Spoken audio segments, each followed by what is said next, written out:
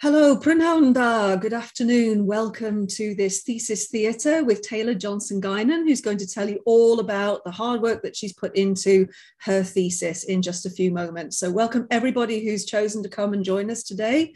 If you wish to ask any questions at any point, can I ask you to preferably use the Q&A box to put questions into?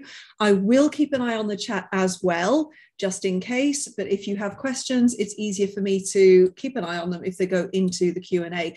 And please do feel free to put questions into the Q&A. I'll be delighted to relay them to Taylor as we go. Okay, in that case, let me introduce Taylor to you. So Taylor Johnson Guinan holds a Bachelor of Arts in Secondary Education with an emphasis in English from Arizona State University. In the honours programme, she wrote her senior thesis on the benefits of using science fiction and fantasy literature in the classroom, accompanied by an implementable curriculum, all titled The Origins of Science Fiction and Fantasy in British Literature. In 2015, she published a review of Shadow of the Wolf by Tim Hall in the Journal of Adult and Adolescent Literature, and at the 2021 Mythmoot, she presented the paper, The Dystopian Looking Glass, Propaganda in Harry Potter and the Hunger Games. And today she's going to talk to you all about her thesis, and her thesis is entitled, pardon me, I'm just going to it, Only in Dying Life, Ventures into the Land of the Dead in Children's Fantasy Literature. So welcome, Taylor. I'm really looking forward to hearing you talk all about your thesis today. Yeah, I'm excited. So I'm excited to share this with everyone. Excellent. Okay, so let's get started straight away. I'm going to ask you the first question, which is, can you start by giving us all a brief overview of your thesis? Absolutely. All right, I have a small presentation, so I'm going to go ahead and share my screen. There we go. So,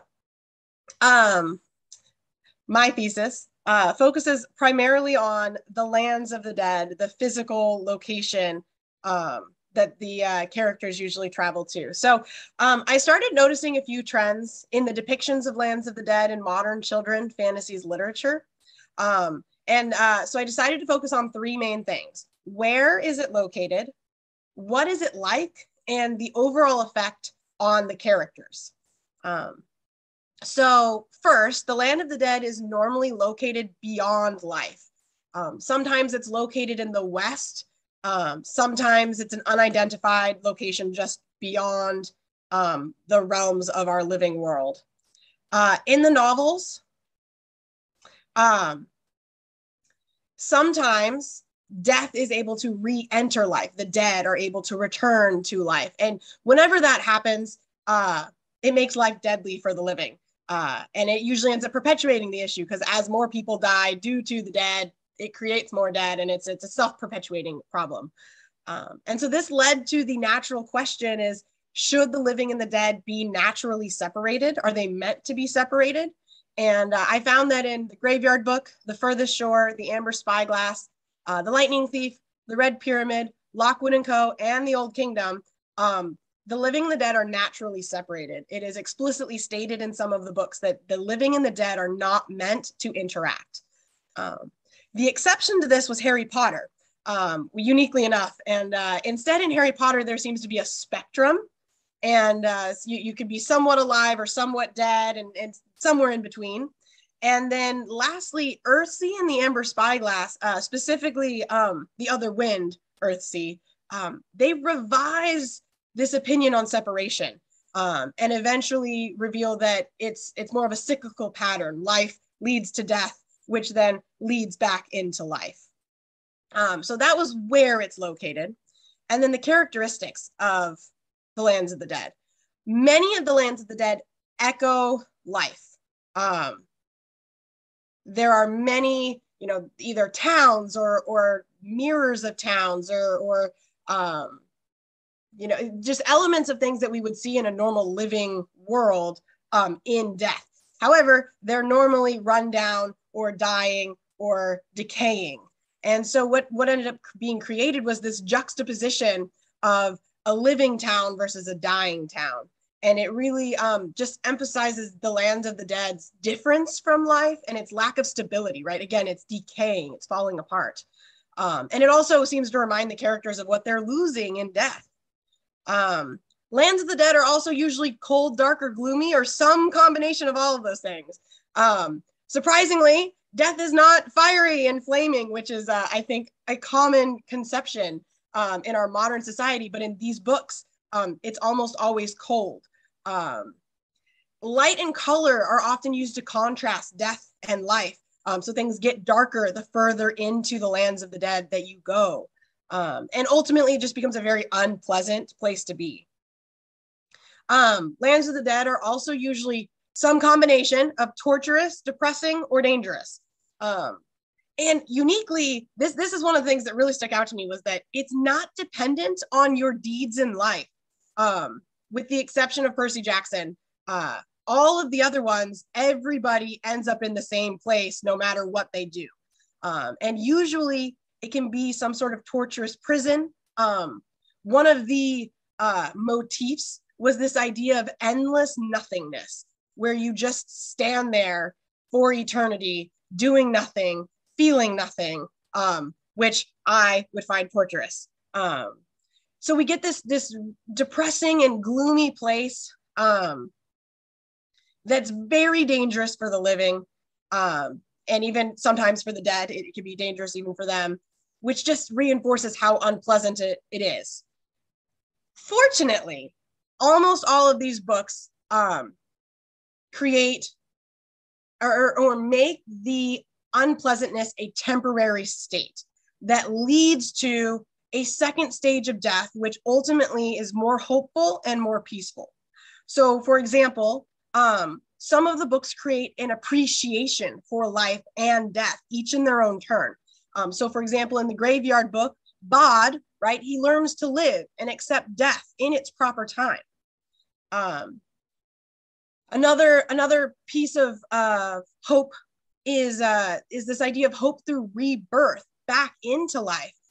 So we see Earthsea's inhabitants unbuild the wall that separates the living from the dead, and they're able to go back and be reborn into the living world. And we see Lyra in the Amber Spyglass changing the nature of the Land of the Dead so that the dead can re-enter life, right? Their particles re-enter and become new life, which is more hopeful than standing forever in the Land of the Dead. Percy Jackson is one of the ones that is unique it is more unique than the others, because Percy Jackson is inspired to live heroically, because that is the one book where what you do in life does matter. It depends on where you end up.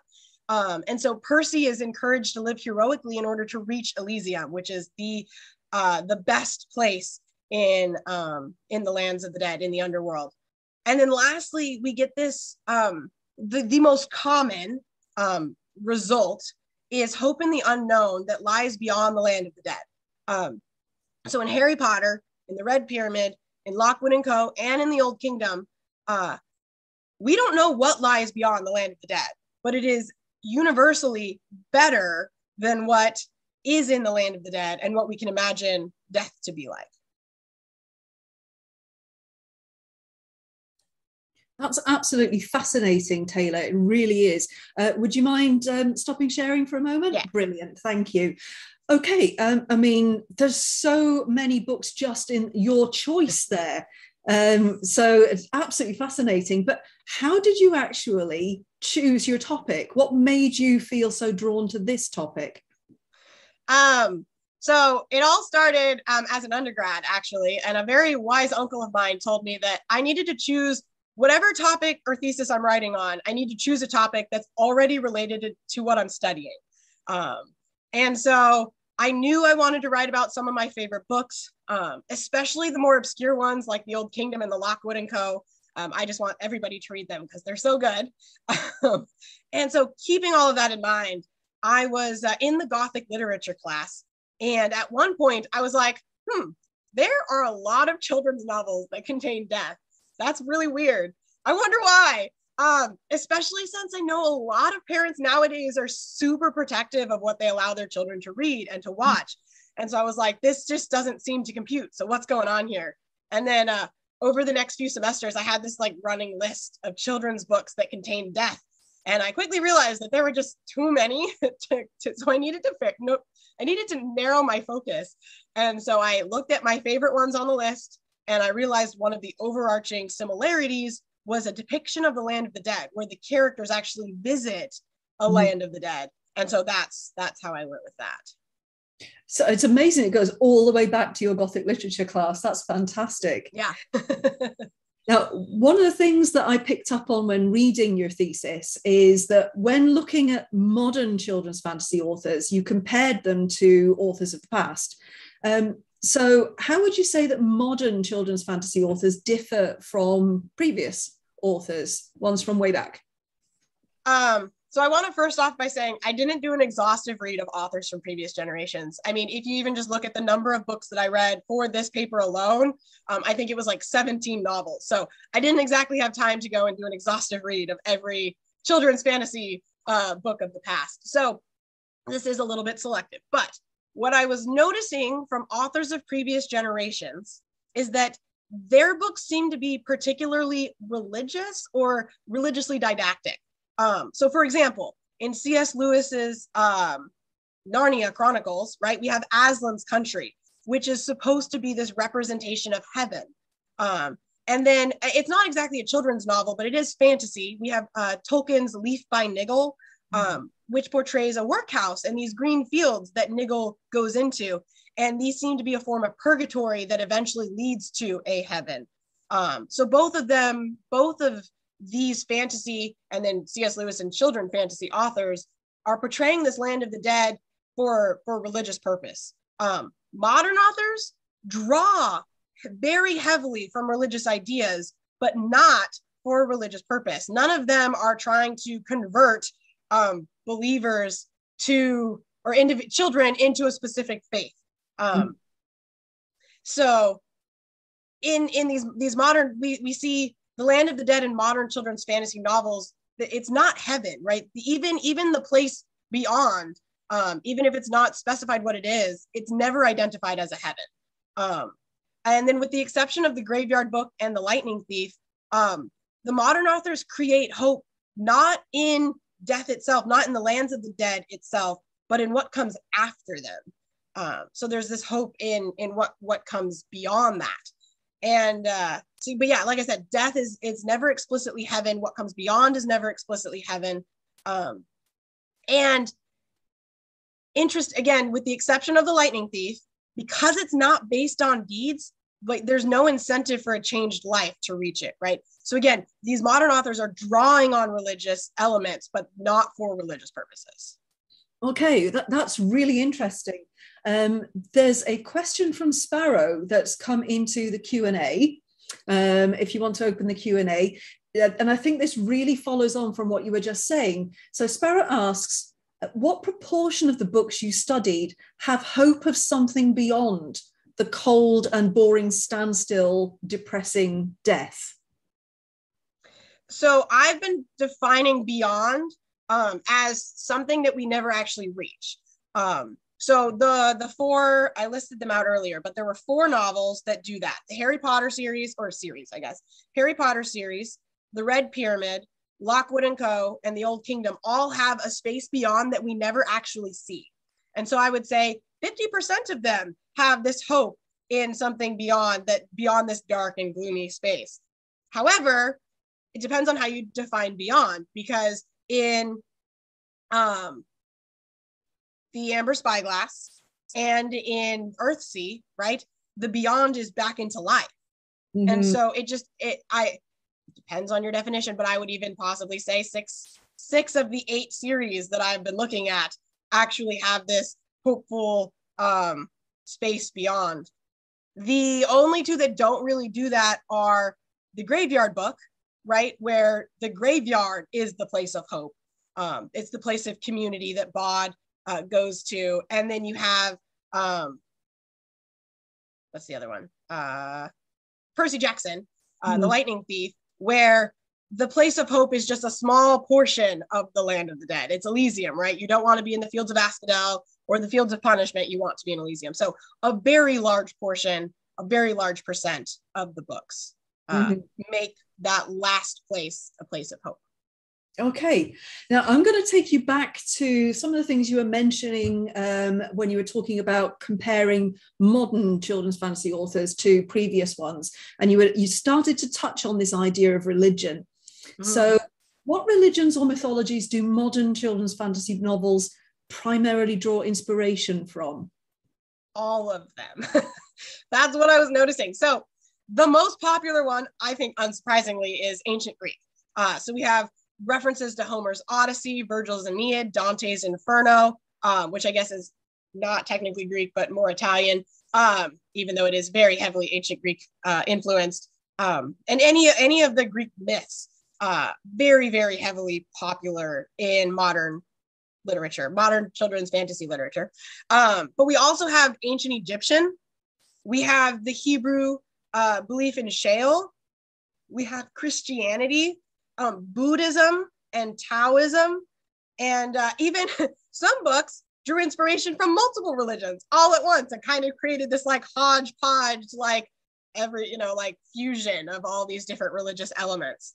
But one of the things that I really took away from this was, despite all these different sources, right, despite all these different religions and concepts of the land of the dead and how dying and the process of dying works, the result seems to be the same. Like, all of these authors seem to be doing the exact same thing with all of these disparate elements, right? They're creating hope despite the darkness, despite the fear, right? Despite this like horrific land of the dead, right? It's ultimately ending in hope.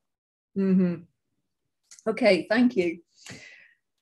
It almost seems strange, doesn't it, that the land of the dead and this sort of issue is so prevalent in children's literature. I mean, why are the lands of the dead so popular in children's literature specifically?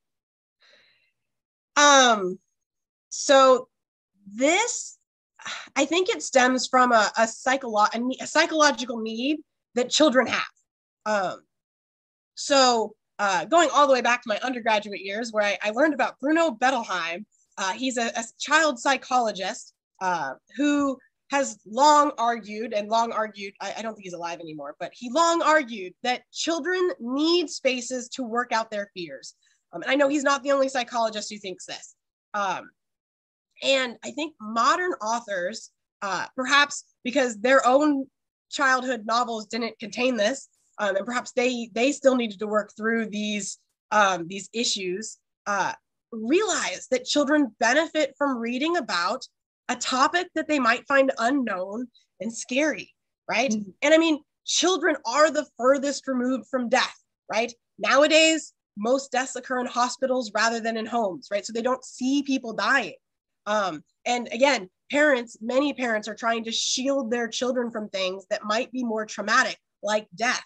And so children have this disconnect from this very natural process that, they used to see in their homes, as, back in the day, before we had hospitals, the way that we have them nowadays. And so I think it all started, if we go back in time, it all started in the Victorian era, right? Before the Victorian era, children heard the same stories as adults, which included terror, woe, and death, right? They lived in the homes. They saw their family members passing away. And in modern times, that isn't the case, right? We don't read the same stories, right? We have children's genre as a specific genre that is different than every other genre. And we as adults, as the authors, are specifying what children should or shouldn't be reading. And so there's just this disconnect.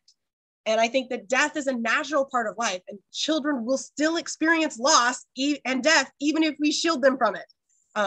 And so authors like the ones that I looked at here really offer a way for children to come to terms with their loss in an internal literary way.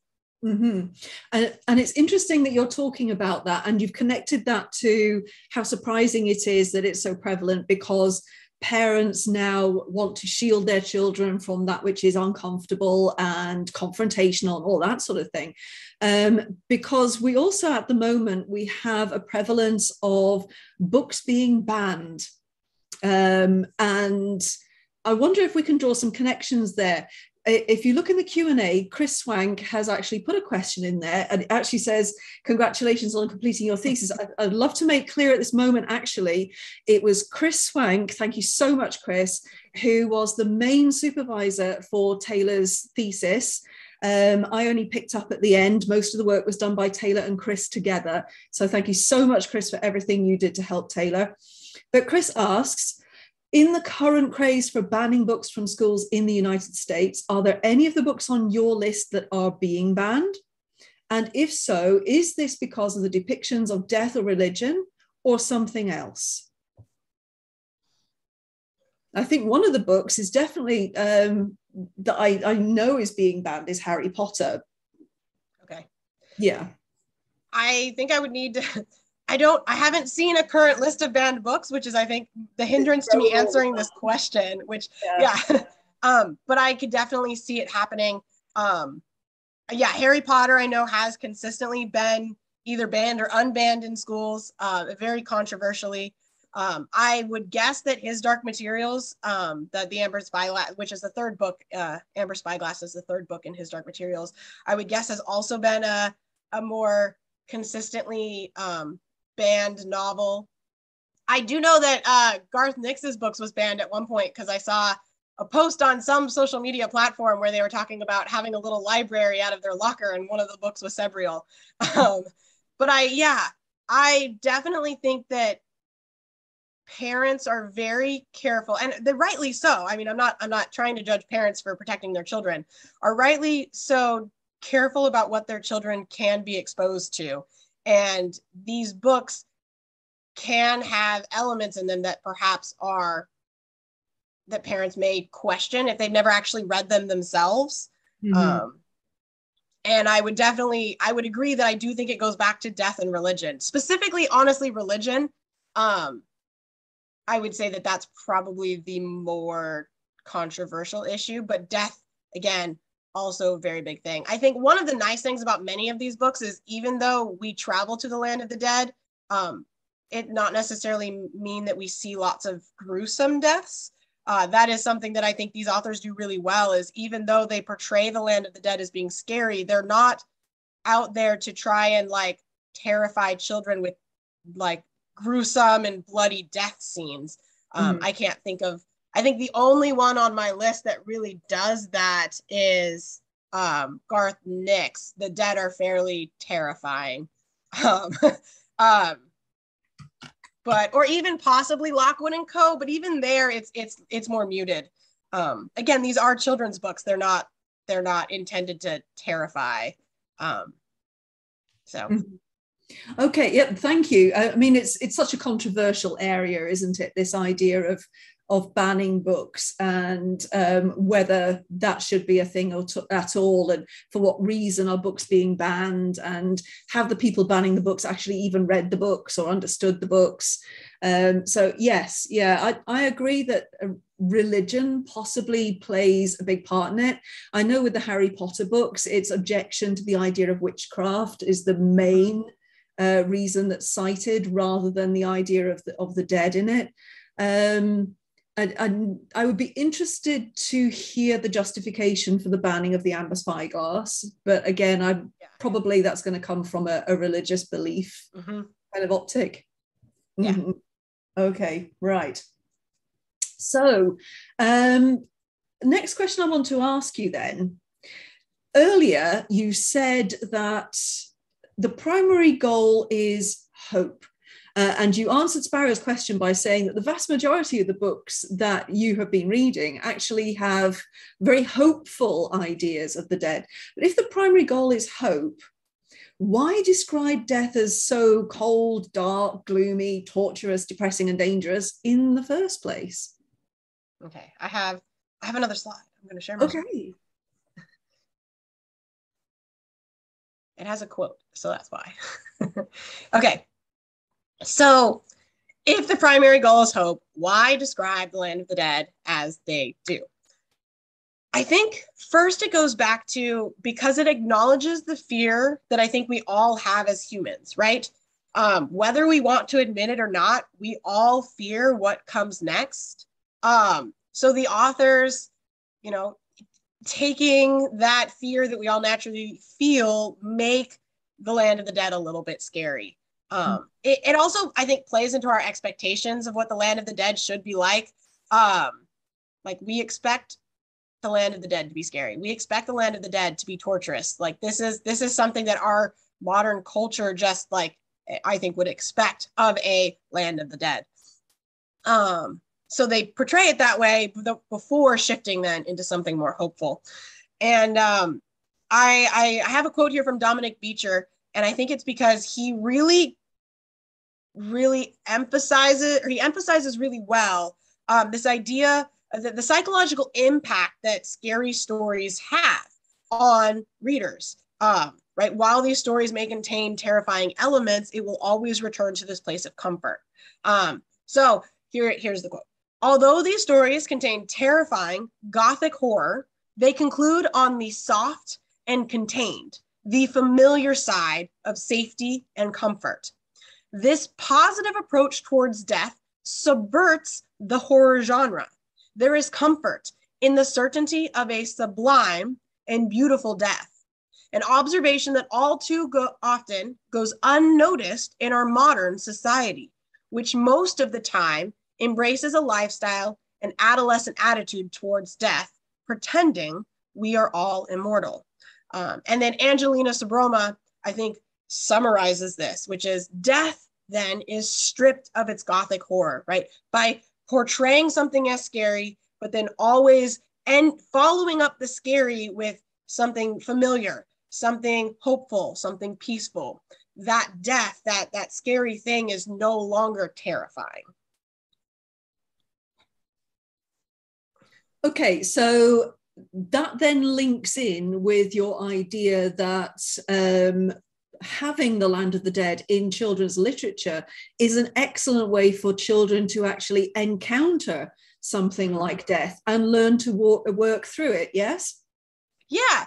I mean, so I've always been a big reader, but when children are able to encounter things that terrify them in safe places, it allows them to come to a better personal understanding of it. They're able to, know what to expect. They're able to ask questions, right? They're able to process things that perhaps they won't be able to process, especially on a topic that is so taboo, a topic that maybe even parents who are they're further along the process towards their own death are not as comfortable to talk about. And so books create this safe space where children can encounter these things that they need to work through, that psychologically is important to their development, and come to some sort of healthier place with it. Mm-hmm. Thank you. Okay, Sparrow's actually put another question into the Q&A, which I'd love to bring up here. And this is kind of very specific to these books that you're reading, as like a specific, a part of the plot sort of thing. She asks, is there something universally special about characters who enter Deathland and return? Is it a particular trait, or is it only that they're the lead characters and therefore that's what's supposed to happen?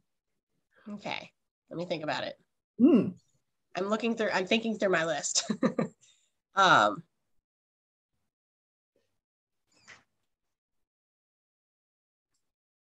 I think, Sparrow, you're onto something, that they are the lead character. That seems to be the consistency, is that these books that focus on the land of the dead have the main characters go to the land of the dead for some reason. And it's interesting. And this, I think, is actually brought up. Well, it's brought up in multiple of them. The one that's coming to mind is the Lightning Thief, where Percy and his friends are trying to get into the land of the dead, and Karen, the ferryman, is like, you guys won't be returning. Like, this is a one-way trip. Don't you understand? And they're like, no, we'll understand. We we'll come back. Don't you worry. And he's like, no, like going to the land of the dead is one-way trip. And if you think traditionally, like mythologically, that is usually the case. If you think about even like Orpheus and Eurydice, right? Orpheus goes to the land of the dead in order to get Eurydice, but he's not, the only reason he is able to return is because of his music. And Eurydice, she makes it part way, but then doesn't make it all the way. And so there's just this history of you have to be special. You have to be a demigod or an Abhorsen or a wizard, right? In order to go to the land of the dead and return. And I think the only exception to this is the Graveyard Book, where it's just a random child that wanders into the graveyard. But even then, that random child had a prophecy about him, which is why he got driven to the graveyard in the first place. So maybe he's not as ordinary as as Nobody Owens. His name even is very trying to paint him as like this nobody character, but even he is special. So yes, I would say that these characters are all very special characters. Yeah, and Lyra is a prophecy child too. Exactly. Yes, exactly. And even Harry, I think Harry Potter, prophecy child. He's the one that gets to visit. So yeah, they are all very special individuals. This is why the books are written about them, right? We don't usually read books about your average normal human being who doesn't do anything and is special for no reason. And there's something else I was going to say along that. Oh well, I lost it. It'll come back, I'm sure. So yeah, I suppose that, once you start working through it, you can see that actually everybody who goes into the land of the dead, and the important bit is, and returns. Yeah, that's what it was. I was going to say, it's almost not that I would want to say that these authors are using this specifically, but it's almost like plot armor. These characters are the most important, so they can go to the land of the dead and return, because guess what? There's usually another book, or they need to come back in order to save the world. And so they have this sort of protection around them, and the authors come up with reasons why they can come back, despite it being so deadly and dangerous for the living. So. Okay, thank you. That was a fun question. Thank you, Sparrow. Okay, so let's come back to, we've been talking quite a bit about the books themselves and everything you got out of it. So let's come back to you. And I'm going to ask you if there was anything that surprised you during your research. So I've mentioned a couple of things already that have surprised me. Another element that surprised me about this research is the overall inclusiveness of death. These novels really highlighted the fact that we all fear death in some fashion. You're afraid of heights, it's because you're afraid of falling and dying. You're afraid of sharks because you're afraid the shark is going to eat you and you're going to die. You're afraid of spiders. You're afraid the spider is going to, sting you and you're going to die, or, attack you, or, all of these fears, all of the smaller fears ultimately lead back to the very fear, which is death. And this is, I think, because we fear the unknown.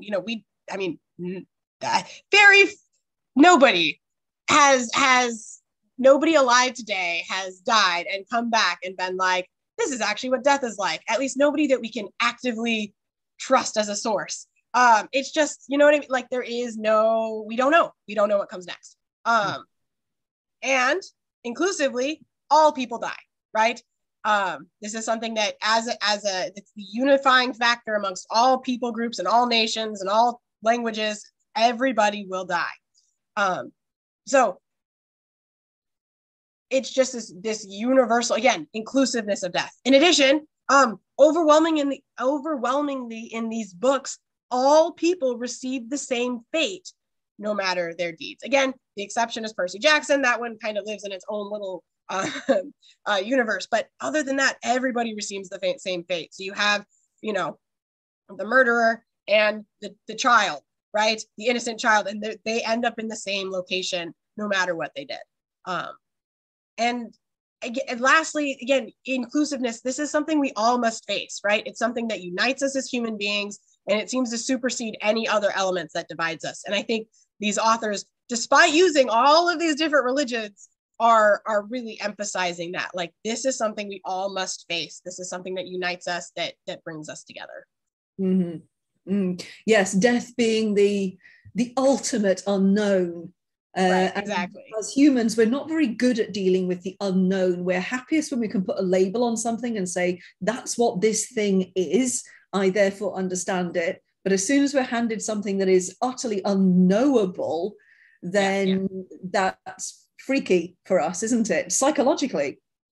Which is, I think, why we have so many religions and mythologies. And so it's very interesting that even thousands of years ago, these cultures that created these religions and mythologies, you know, were so intrigued and scared by the unknown that they created these stories, that now we are in our modern day referencing back to these stories to do basically the same thing.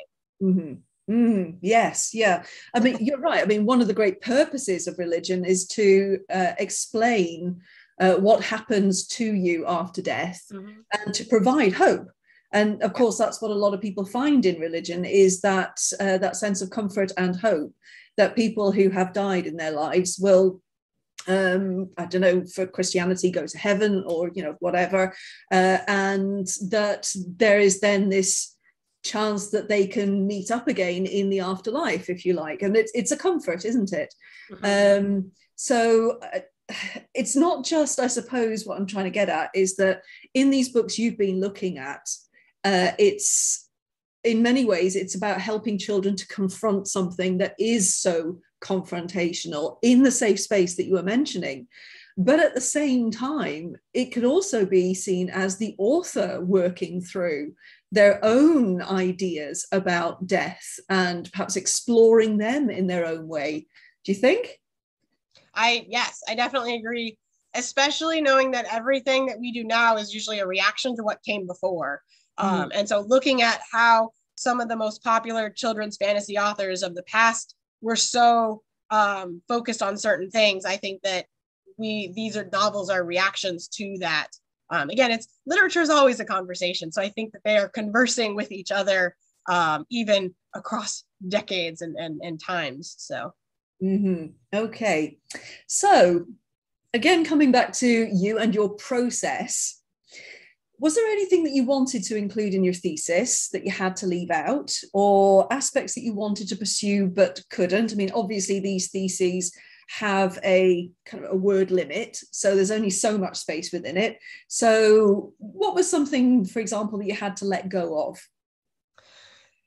There were, again, as I mentioned earlier, there were like 45 novels that I had on my list of novels that included death, whether actual characters dying, like as a major theme, or so there was a lot of material to work with.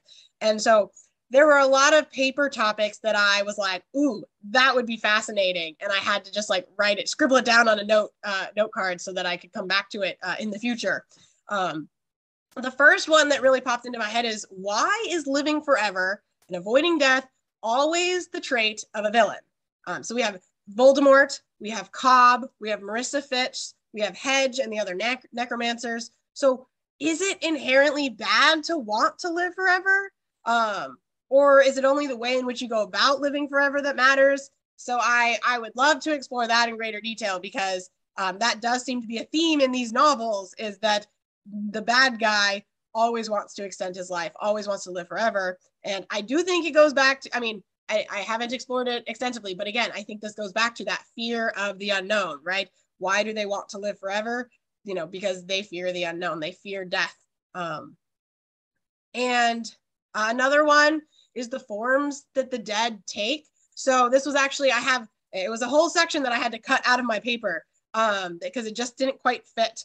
And sometimes the dead in the land of the dead are physical, like you can physically touch them. Sometimes they're spiritual. So why is that? What is the delineating factor between the two?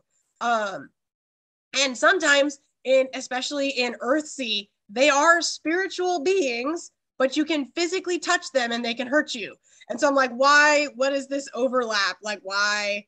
But anyway, so the forms that the dead take, sometimes they're static, right? They don't change over time. And some of them are decaying as they stay in the land of the dead. So what's going on with the dead, and why are they being depicted similarly and or differently from each other? Another theme that I don't think would be as long as a thesis, but could be a paper topic, is what's up with the stars? So in most of these lands of the dead, they either feature or do not feature explicitly stars in the sky. And my instant gut reaction is that stars are this comforting thing when it's dark outside and it's nighttime and we look up and we see these stars, right? It's a comfort that there's some light. We use them to guide us, whether, you know, on land or in the ocean, right? And so I have a feeling it has to do with that sense of familiarity. But yeah, so what's up with the stars? I would also love to explore modern figures of death. So for example, in the Graveyard book, we get the Lady on the Gray, who is this very kind, peaceful, serene individual who all of the dead look to with like admiration, not fear. Especially if you compare that to some of Neil Gaiman's other death figures. In the Sandman, he has this like female death who's kind of like this punk rocker figure. And so it'd be cool to compare the figures of death, especially if you compare it to something like Percy Jackson's Hades, who is, you know, this like powerful king-like figure. Yeah, so I would love to look at that. And then another thing, and this was brought to my attention by some of the other classes I've taken, other students have paid attention to color as they're reading, like reoccurring colors. And I would love to look at the color and or lack of color, and how, like I mentioned, that as the characters get further into death, it usually gets darker, and the colors seem to fade away. They get sucked out of the like lifelessness, like it's being sucked out of them. And so I would love to look more closely at what's going on with the color, because that definitely seems to be a thing that most of these authors are doing, is talking about color. So yeah, so those were some of the things I wanted to include in my thesis, but just either couldn't because of time or space. But I would love to pursue in the future. Goodness, I think if you incorporated all of those, you'd actually have to go and write another master's thesis. It could be in a whole novel. I could have a whole novel all about Lands of the Dead. Absolutely. I mean, all of that stuff together. I mean, that would be the size of a PhD thesis. But I mean, it sounds to me like there's some really interesting things to pursue there for perhaps conference papers or something like that. Yeah. I'm particularly drawn to that idea you have there about the villain wanting to live forever. That's fascinating, because that is discussed at one point in Harry Potter about Lord Voldemort, and the fact that actually he wants to be immortal because he's kind of scared of death itself, and that for somebody who has gone so far into darker magic, that death and what that would bring is more terrifying for someone like him.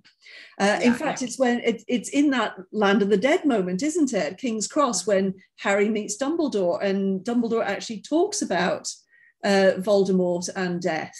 So I'm sorry, I could go on about this forever because it sounds absolutely fascinating, but there's some really interesting topics to cover there. Well, so you have Voldemort, and then you have Cobb, who Cobb is from Earthsea, and he is the one that kind of upends the balance by living forever and creating this like hole in the world. And that is who Ged and Aaron have to go and stop, essentially. And so it's fascinating because what is his motive behind doing this, right? Why is he doing this? Some of these villains like Hedge and the other necromancers and Abhorsen very clearly fear death, also like Voldemort. But some of them do it for power. So one of the novels in the Abhorsen series, in the Old Kingdom series, is Clariel, and she becomes a necromancer. She becomes one of the big villains, or I guess smaller villains, in contrast to some of the bigger villains. She becomes one of the small villains in the novels, but she did it for power. right? She wasn't a fear of death. It was she was trying to get more power. So I would definitely love to explore, is it a fear of death? Is it more power? Because I think that seems to be the two answers that I found so far, is that they're either seeking power that they shouldn't be seeking, or they want to live forever because they fear what they don't know. So yeah. Oh, definitely an interesting paper topic. Absolutely fascinating. Something to come back to when you've had the moment to breathe after finishing this. Okay, what I would like to kind of end on is a question that I like to ask people once they've got this far. I mean, let's face it, you have done all of those courses at Signum. You have gone through the entire thesis process, and now here you are out the other side. This is you. You have passed this master's thesis and passed your entire master's course, which, by the way, congratulations. There are people here in the audience who are current students. I wonder if you have any advice for them about the thesis process itself. Is there anything that you would pass on to them as good advice for approaching it, working through it, coming out the other end? Yeah, I would. So first off, I would go back to what my uncle once told me, which is whatever you choose, make sure it's something that you're kind of already doing. So I was already taking lots of classes where we were reading science fiction and fantasy literature that included children's lit. And so I was able to not have to go and read a million other novels because I'd already read most of these, right? So choose something that you're already doing so you don't have to do more work than is necessary. Choose something you love. This was definitely a difficult process. It took a lot of hours and a lot of frustration and a lot of hair pulling, and just, it took a lot of work. So you need to make sure that whatever topic you choose, you do love it, because that will make the process so much easier. Find people that you can work with. So both Dr. Sarah Brown and Chris Swank were awesome. I loved working with them. They gave me new perspectives and new ideas. And I knew Chris Swank because I'd worked with her on other papers before. And so I knew, like, she would challenge me in the ways I needed to be challenged and come up with better ideas. And so I surround yourself on your thesis team with people that you know will make your paper better. And then, yeah, just have fun with it and see where it goes. It won't end where you think it ends. Actually, that last thing you said, I think, is one of the most important elements of it. Most students I've worked with have started their thesis process with an idea of what they want to do. And then by the time they've finished it, that idea has definitely morphed into something else. Not necessarily completely different, but not exactly what they thought they were going to start off with. Yeah, and I think that's definitely true. A lot of this, like I said, came from that Gothic literature class and a particular paper by Dominic Beecher where he talks about that Gothic swing. And so I thought I was going to be focusing, not that these novels aren't all Gothic, but I thought I would be focusing much more on the Gothic elements of these books, and specifically children's Gothic elements in children's fantasy literature. And so the fact that I actually zeroed in on the Land of the Dead and all of these religious aspects was definitely unexpected and unplanned for. And especially the way in which almost all of these have a two-part, if not more, process of death. Right? I think the Graveyard book is the only one that has a single, like, you die and you go to the graveyard. But like Earthsea, it's a cycle, right? You go to the Land of the Dead. Well, Earthsea, it's a little bit more uncertain. But it seems to be that you die, you go to the Land of the Dead, and then you are released back into life. His Dark Materials, you die, you go to the Land of the Dead, and then you're released back into life. So again, this two-part process. The Lightning Thief, you go to limbo, and then you go to the Land of the Dead. In Harry Potter, you go to this train station where you then board a train onto something beyond. The Red Pyramid, you ride the boat into the Land of the Dead, and then you get judged, and you either go to, so I guess that's another one where you do get judged based off your actions. You get judged by the feather of Ma'at. You go to the afterlife, or you are eaten by Ammit. And then in Lockwood & Co., you go to the other side, and then you move on to something beyond, the other London, this bright, shiny other London. And then Garth Nix actually has multiple stages, right? You have this, like, you travel through these 9 precincts of death before you hit the 9th precinct, which has the stars, where you're sucked up into who knows what. So it's just this very, like, multi-process thing, this at least 2-step, if not more, was definitely unexpected, but is definitely a pattern that is in these novels. So. Mm-hmm. So to come back to where we started with that, you stumbled across all of this and it became your thesis, which was completely unexpected at the start. Yes, exactly. So kind of adding on to this, Chris Swank wants to ask a question of you. Okay. She asked if there are any books or a particular series that you wanted to include in your thesis, but you couldn't for whatever reason. Any particular books you can remember or think of?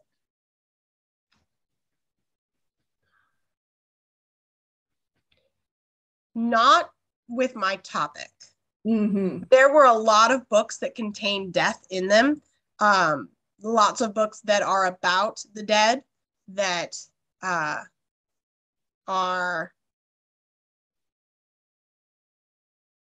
either contain death, have a character that dies that has a major impact on characters. But for the most part, because I think I narrowed my thesis so much down to just books that portray the land of the dead, I was basically able to include all the books that I wanted to. Mm-hmm. And as far as I mean, obviously I couldn't do a completely exhaustive list of modern children's fantasy novels that can contain the land of the dead, because that would just be impossible to do. But I do think I got as many as I could possibly think of that were recommended to me as, oh, this one also has the land of the dead and you should this should be in there. So I think I did I did get to include everything that I really wanted to for this topic. Mm-hmm. I definitely had to throw out novels that were, so for example, one of the novels that I think really parallels a lot of the themes that I talk about in my paper, is Lemony Snicket's The Series of Unfortunate Events, mm-hmm. which doesn't always necessarily specify death. I know the parents are dead, great, because they're orphans. But the whole point of those novels is that bad things happen and then bad things continue to happen. And it doesn't matter how good of a person you are, right? Life will always continue to have bad things happen. And I think that is one of those things that children also need to come to terms with. And so it doesn't fit in my paper, but I do think it has a lot to say along the same line of that the importance of that psychological development that children need, right? That good things don't always happen to good people, and bad things often happen to good and bad people. Mm-hmm. And so your actions don't necessarily determine what you receive in life. And so there are a lot of books that I think have similarities, have something to say about this topic, but we're not, like I said, I tried to focus as specifically as I could on the land of the dead. So. Okay, thank you. Well, that looks like all of the questions. So it just is left for me to say, well done. Well done, Taylor. You've done a great job. You're all done. Congratulations. And it has been fascinating listening to you. Chris Swank says, super proud of you, Taylor. 1,000 congratulations and the best of luck with your next adventures. And she's absolutely right to be proud of you. You had a lot to work through and you worked through it and you put a lot of hard effort into this thesis. And you should be pleased and proud of yourself. So well done. You now get to take a little break before you do anything else academic, but hopefully there will be a next academic adventure, whether that's, perhaps publishing something or a conference paper or something like that. And we would love to see and hear more from you and your academic work in the future. So thank you very much, Taylor. Thank you. Okay, and thank you so much to everybody who joined us today. We appreciate the fact that you came and listened to Taylor's presentation. So thank you, everybody, and see you again at another Thesis Theatre at another time. Bye, everybody.